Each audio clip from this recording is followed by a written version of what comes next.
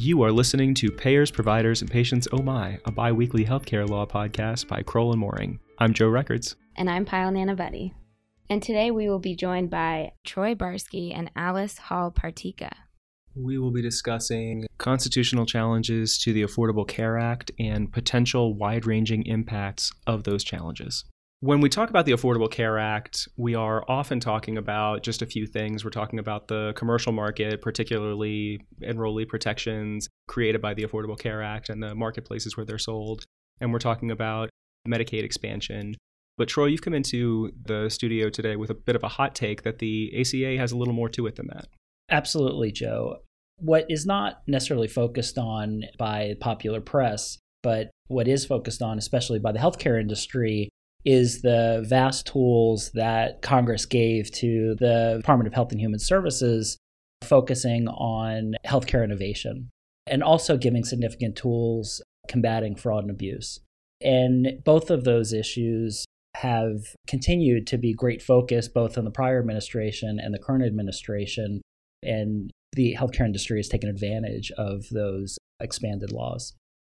Now, the Affordable Care Act has been in peril seemingly throughout its existence, and now, of course, is no exception at all. Alice, can you give us a little bit of background on what went on in Texas in December and start to queue up a discussion about some of the impacts that might have? So, in December of last year, the Northern District of Texas, Judge O'Connor, determined that the Affordable Care Act was invalid based on a challenge brought in February of 2018 by Republican attorneys generals and governors from 20 states led by Texas. The basis for this challenge related to the individual mandate, which is a piece of the ACA that requires that individuals pay a shared responsibility payment to the IRS if they do not maintain a minimum level of health insurance coverage. The plaintiff states brought this case following a change in the Tax Cuts and Jobs Act of 2017 that set the shared responsibility payment at $0. The states argued that the individual mandate was unconstitutional because the federal government no longer received revenue from the mandate and so couldn't be supported under Congress's taxing power. The states also went further to say that the mandate was essential to the ACA, and as such, if the mandate was unconstitutional, the whole ACA was invalid. So the decision by the Northern District of Texas found for the plaintiffs and determined that not only was the mandate unconstitutional, but that it was inseparable from the other provisions, and the entire ACA needed to be struck down. So let me make sure I understand. The change in statute was to zero out the shared responsibility payment, and the argument was that had the effect of neutralizing the individual mandate. And then from that, because the individual mandate was, according to the court, the linchpin of the entire law, it wasn't severable. So the entirety of the Affordable Care Act was unconstitutional because of zeroing out the individual mandate. Is that right? That's correct. The Department of Justice, being the defendant in this case, actually did not defend the constitutionality of the mandate, although it did argue that some of the ACA protections should be maintained and that the mandate could be severed from them. However, some Democratic attorneys generals from several states, led by California, intervened and argued that the mandate remained constitutional, while the plaintiffs argued that it wasn't constitutional because it couldn't be supported under Congress's taxing power. They made the point that it could be supported under the Commerce Clause power. So what's the status on the appeal now? So in January, the Democratic states, attorneys generals, and the Department of Justice appealed to the Fifth Circuit. Since then, 4 additional states and the U.S. House of Representatives intervened to also defend the ACA. It's pending review by the Fifth Circuit. Right now, the ACA is still in effect. But in early July, 3 judges of the Fifth Circuit heard oral argument on the case, and the panel is expected to issue a decision this fall determining whether to uphold the district court's decision. And to uphold the district court's decision would be to say that the Affordable Care Act is unconstitutional, and obviously there's no guarantee of certiorari from the Supreme Court, but pretty good bet that would follow, right? That's correct. I think there's a few different outcomes that the Fifth Circuit could come to. Initially, the Fifth Circuit has to determine whether the plaintiff states and the intervener defendant states and House of Representatives have standing. It's possible that the Fifth Circuit would dismiss the case on standing grounds or determine that there isn't a case or controversy. Then if the Fifth Circuit does determine that it can decide on the case, the next question will be whether the individual mandate is constitutional. If it is constitutional, the ACA would be retained, and that would overturn the district court's decision. If the Fifth Circuit decides that it's not constitutional, then the question would be whether it can be severable from other parts of the ACA. So what's at stake if the Fifth Circuit finds that it's unconstitutional? So as we stated previously, there are many provisions that could fall, but I think what has not garnered as much attention is the potential impact to these innovative payment programs and the significant fraud and abuse tools and provisions within the Affordable Care Act.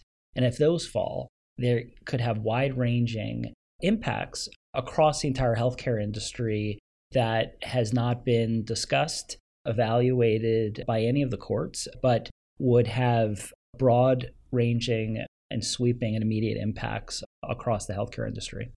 Can you give us an example of one of these innovative models?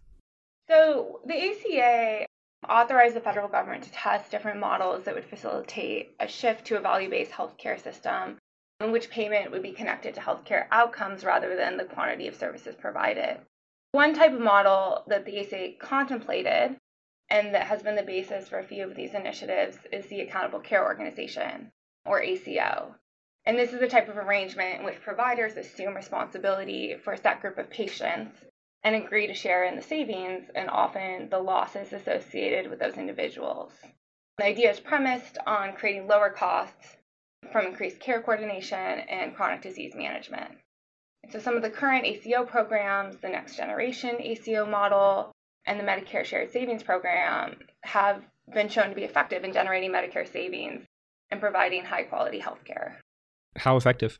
One of the first models that was used, the Pioneer ACO model that operated from 2012 to 2016, generated more than $384 million in Medicare savings in its first 2 years, which is an average about $300 per participating beneficiary per year. The Next Generation ACO model, which was the model that followed the Pioneer ACO model, in one of its performance years, it saved an average of $209 per beneficiary per year, which is a 1.7% decline in spending relative to what was anticipated for that population. So we're talking about pretty real money being saved under just this one particular innovative model. Presumably, if you took all the models together, we'd be talking about kind of a serious hit to the Medicare program in terms of its expenses, if the Affordable Care Act were unconstitutional. That's correct. This is just one of the models that was developed under the ACA. The ACA actually created an innovation center within CMS that was tasked with testing models that would decrease costs while maintaining quality of care for individuals in government healthcare programs. So as of 2018, the Innovation Center had developed 36 payment and service delivery models, and over 26 million individuals had been impacted by them.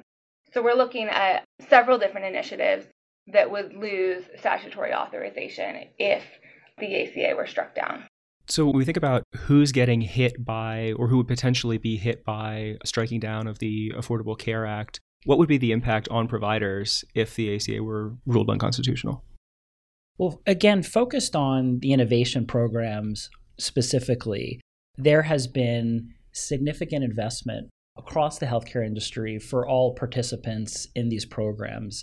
As Alice mentioned, there's the accountable care organizations that have been created where you have hospitals that are participating, physicians that are participating. And what they have done is to create new networks, new arrangements, new contracts, new systems in order to participate in these programs. Without the statutory authorization that exists from the Affordable Care Act to support these programs, these models would immediately go away, and the provider's investment will have been for naught because they no longer can participate in these programs.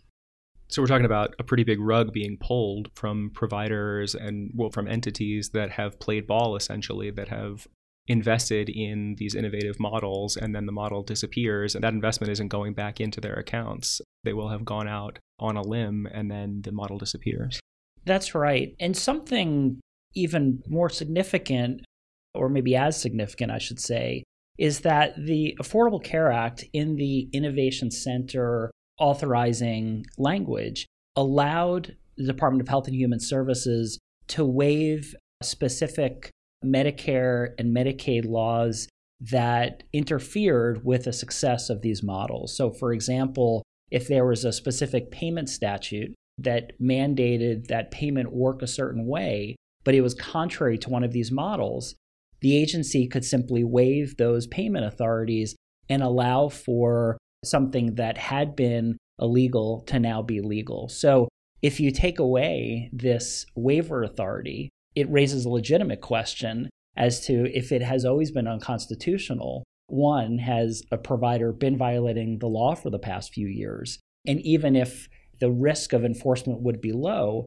now they have relied upon and built a system that relied upon a law that they didn't need to adhere to. And then immediately upon deeming that this law is unconstitutional, they would have to completely change their system again. So not only is it a wasted investment, but the amount of money that these health systems would need to invest to move back to the old law would create significant cost and burden on providers that's not being considered at all. So beyond this impact on waiver authority, would there be any other impact on providers?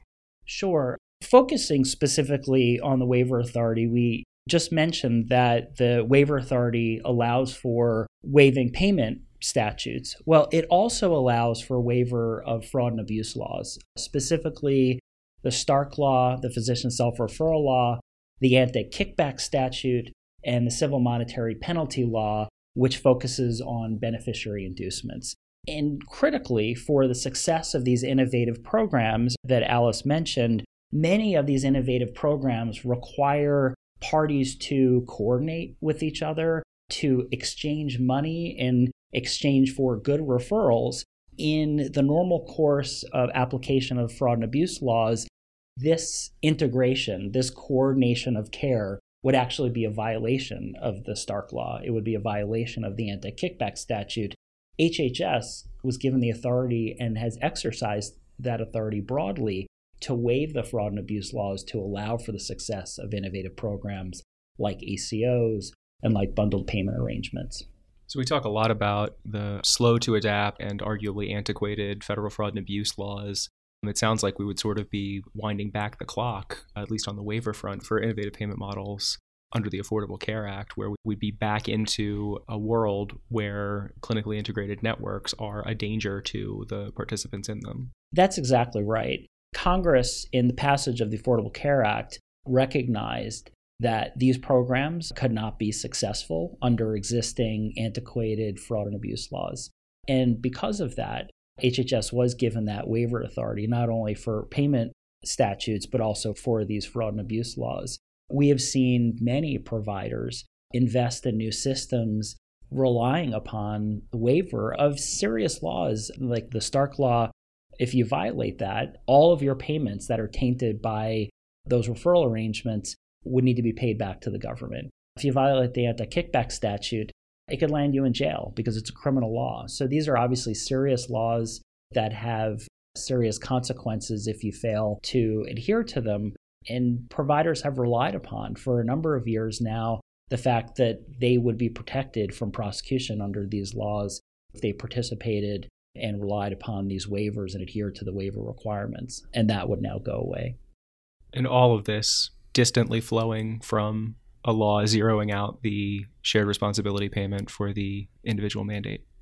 Exactly. It seems that there's complete disconnect from the individual mandate to these Medicare innovative programs that has had bipartisan support, really starting in the second Bush administration, through the Obama administration, and today through the Trump administration. These innovative programs have had significant support, and all of that would go away. The agency clearly does not have the authority without the grant in the Affordable Care Act to carry out many of these innovative programs. So beyond the waiver authority, what other fraud and abuse impacts would there be on providers? I think there are two in particular that I think are important to focus on.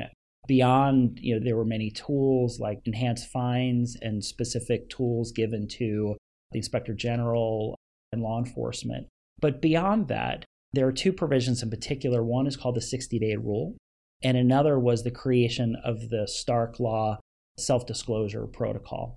Starting first with the 60-day rule, that provision specifically said that if you, as a provider, retain an overpayment beyond 60 days, when you know that that amount of money should be paid back to the government, not only do you violate the Medicare law, but you can be liable under the Federal False Claims Act for knowingly holding on to money that doesn't belong to you. While there has been a theory for some time under the Affordable Care Act known as reverse false claims, that holding on to money that you're not otherwise entitled to would subject you to liability, this specifically put in statute that if you held on to Medicare dollars beyond 60 days, that in and of itself would be reason for violation of the False Claims Act. So we've actually seen enforcement action taken in a number of cases around the country where providers have been subject to this requirement, where they haven't returned dollars within 60 days. They've held on to overpayments after they've identified them for a number of years, and law enforcement has taken action specifically because of that. And we're talking about in a False Claims Act situation, we're talking about returning not just the amounts that would be owed, but 3 times that. Is that right? That's correct. If you are violating the False Claims Act, you could be liable up to 3 times damages and also penalties as well, which could be significant if you think about a penalty for each individual false claim submitted to the Medicare program. So what this 60-day rule has done to the industry, we've seen since the passage of the Affordable Care Act, is many more providers realizing, because they don't want to be subject to the significant penalties under the False Claims Act, that they have gone back to Medicare contractors and are identifying and returning overpayments where before the passage of the Affordable Care Act they might not otherwise have done. So while I'm not aware of any specific calculation for how much the 60-day rule has increased self-disclosure to the government, I would think, at least based on our own anecdotal information and how serious providers take this rule if they participate in Medicare, that the amount of money that's been gathered by the government has been enormous. And now removing this requirement, I think, would also cut off a significant flow of funds that the government has enjoyed since the passage of the Affordable Care Act. You also mentioned the Stark self-disclosure protocol. Can you say a little more about that, please? Sure. So before the passage of the Affordable Care Act, there was no good pathway for a provider to come to CMS to say, we have violated the Stark Law and we want to pay back money. As I mentioned before, violation of the Stark Law involves a payment of every tainted claim back to the Medicare program. So if you think about a physician who may be referring to a hospital and how many referrals they make, and then how many claims a hospital will make to the Medicare program related to those tainted referrals, very quickly those damages end up in the millions to potentially hundreds of millions of dollars. And we've seen that through settlements with the government over time for Stark Law violations. But in many cases, the Stark Law being a technical statute where you could violate the law if you fail to sign a contract, the amount of damages is completely disproportionate to the actual nature of the violation. And so it really left providers in a difficult spot where they may be liable to the government for $100 million for failing to sign contracts. And so because they didn't want to deal with those ramifications, they would simply hold on to those potential overpayments and hope that no one ever found out about it. So if the Stark self-disclosure protocol ceases to exist as a result of the Affordable Care Act being held unconstitutional, I guess that puts us back into a situation where providers are declining to make voluntary disclosures, or we assume declining to make voluntary disclosures, and it's almost like another stream of money to the government or savings to the government that, again, would be cut off. That's right. Historically, there were 2 other potential avenues to resolve these Stark Law overpayments.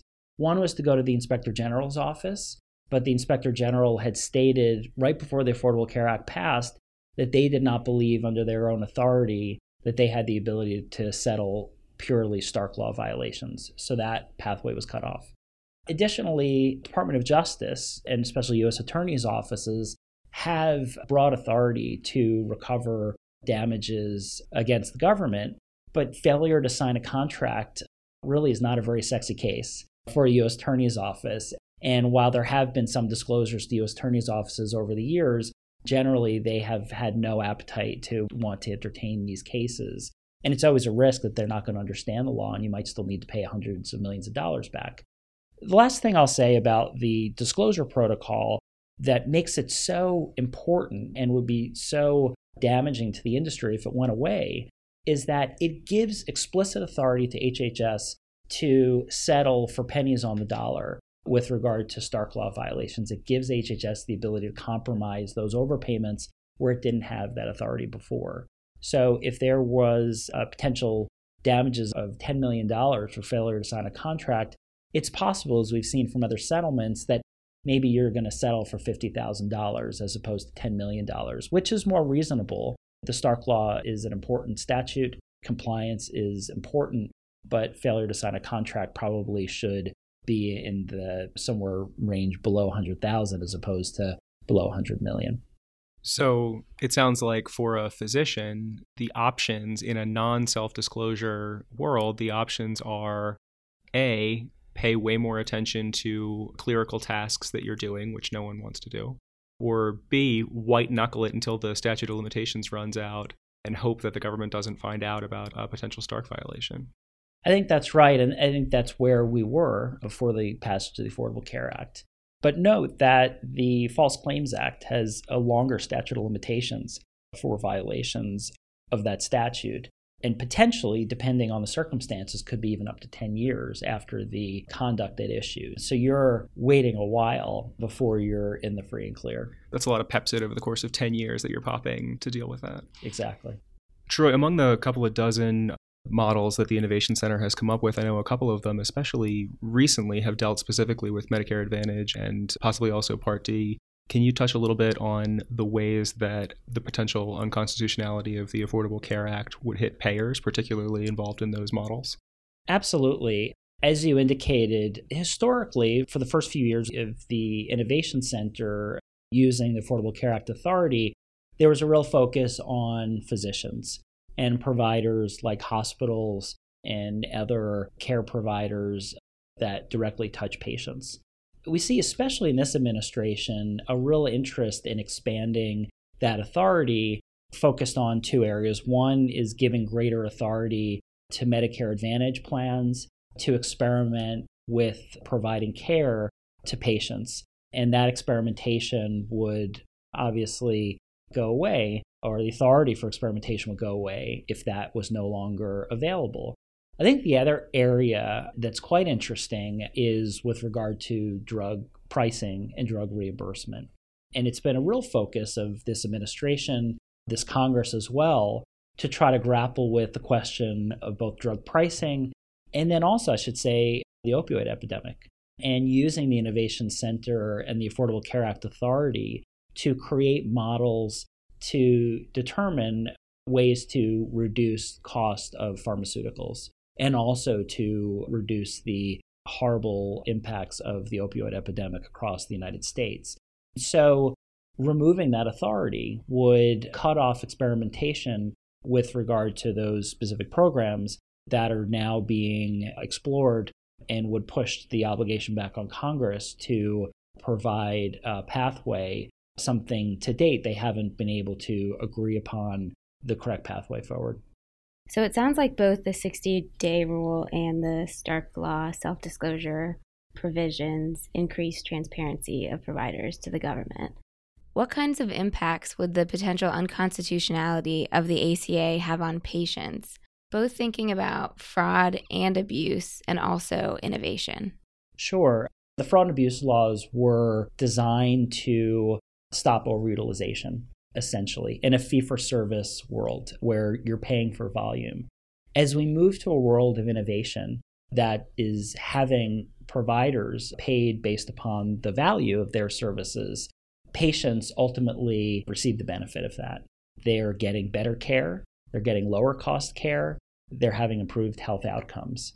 So if you have these innovative programs go away, And also, if waiver authority goes away and they need to comply with these fraud and abuse laws that are designed for a different kind of payment system, patients suffer. We talk to our clients all the time, whether they're hospitals, whether they're physicians, whether they're technology companies or payers. And they all say the same thing, which is moving to a value-based payment world will improve patients' lives, and removing these programs will directly and negatively impact patients. And what I fear is that while there's bipartisan support for a lot of these programs, as we know in Washington right now, if this law is struck down as unconstitutional, there's very little chance that Congress could get together and repass these Medicare provisions, these innovation provisions, these fraud and abuse provisions that both parties have determined are in the best interest of patients. Thanks, Troy and Alice, for recording with us today, for having a conversation with us today, and we will look forward to seeing what the Fifth Circuit does. Next time, join us for a discussion with Mike Lieberman about the proposals to end surprise medical bills. Payers, Providers, and Patients Oh My is a podcast brought to you by Kroll & Mooring LLP. You can find more information at kroll.com/healthcarepodcast.